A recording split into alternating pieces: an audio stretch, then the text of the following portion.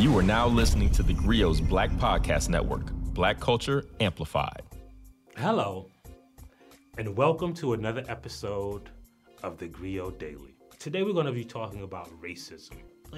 There's a growing mountain of research that shows that racism is really a disease. And we used to say that metaphorically, but now there's actual medical proof that it increases, it's racism can be detected in something that's called telomeres, and it affects your heart, your blood pressure. And it's not just stress, it's a specific thing that racism does to your body. And I'm not going to get into it because one of my precepts in life is that I don't really talk a lot about things that I don't know about. But we know that we can find all kinds of articles that show us that racism is a disease. The interesting thing is how we found out about this, because we've known this since the 1970s. And how we found out about it is through a man called Sherman James. Sherman James is an epidemiologist at Duke University. And he discovered this thing back then in the 1970s called John Henryism. And what John Henryism is the preponderance or the effort that black people give out to outwork racism. So, there's this belief that, you can achieve anything through hard work and education. Sherman is kind of proof of that, right? He grew up in this small town called Hartsville, South Carolina, down the street from me.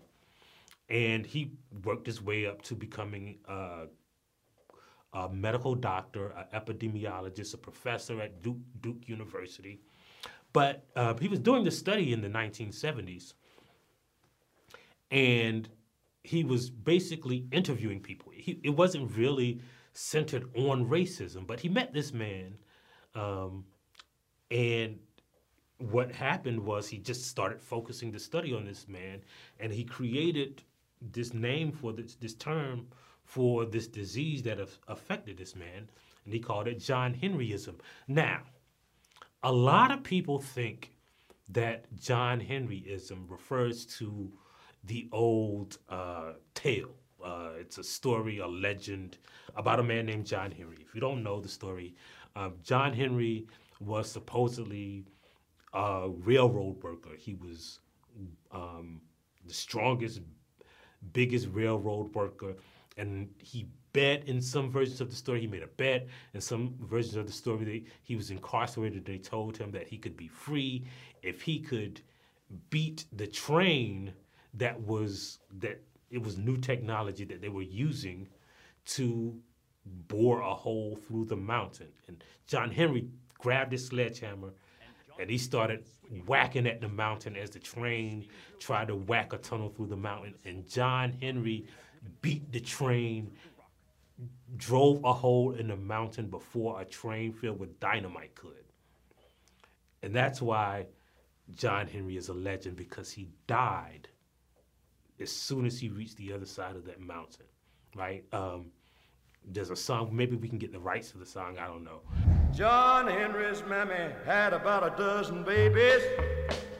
John Henry's pappy broke tail about a dozen times. But most people thought that Sherman James's research was named after the legend of John Henry, but no. Sherman James actually met a man named John Henry, who was a black man, and he only had a second grade education. And John Henry worked so hard, and he saved his money, and he would buy land with his money as soon as he would save it. And by the age of 40, John Henry, the real John Henry, owned 75 acres in rural North Carolina. But Of course, that sounds like a success story, but by the time he was 50, John Henry died. When he met Sherman James, he had heart disease, like hypertension, arthritis, arterial sclerosis, I try to say that fast 3 times, an ulcer, a peptic ulcer. So like literally outworking racism had wrecked his body. And it wrecked his body so bad that when Sherman James met him, the way that Sherman James met him was not like he was riding around looking for people who looked like they worked hard. He found John Henry because John Henry, by the time he reached his 50s, had to have 40% of his stomach removed from that peptic ulcer. And what a peptic ulcer is that when your body produces stress, it produces an acid, peptic acid, that eats away at the lining of your stomach. It had eaten 40% of his stomach, which he had to have removed. So John Henry is a real person. And the reason we know about John Henryism is not because of a legend that some white country singers used to sing.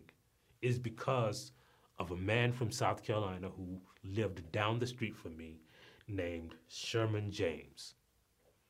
And that's why we're discovering now that racism takes not just a mental toll, not just a societal toll, not just an economic toll on the citizens of America, but we have to bear a physical burden.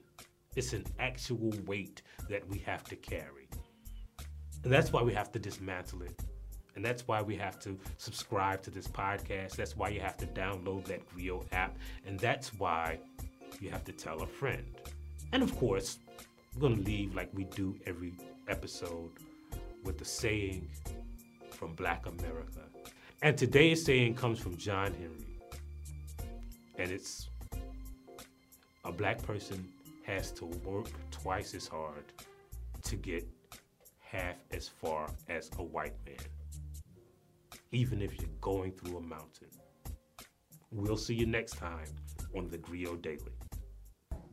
If you liked what you heard, please give us a 5-star review, download the Griot app, subscribe to the show, and share it with everyone you know.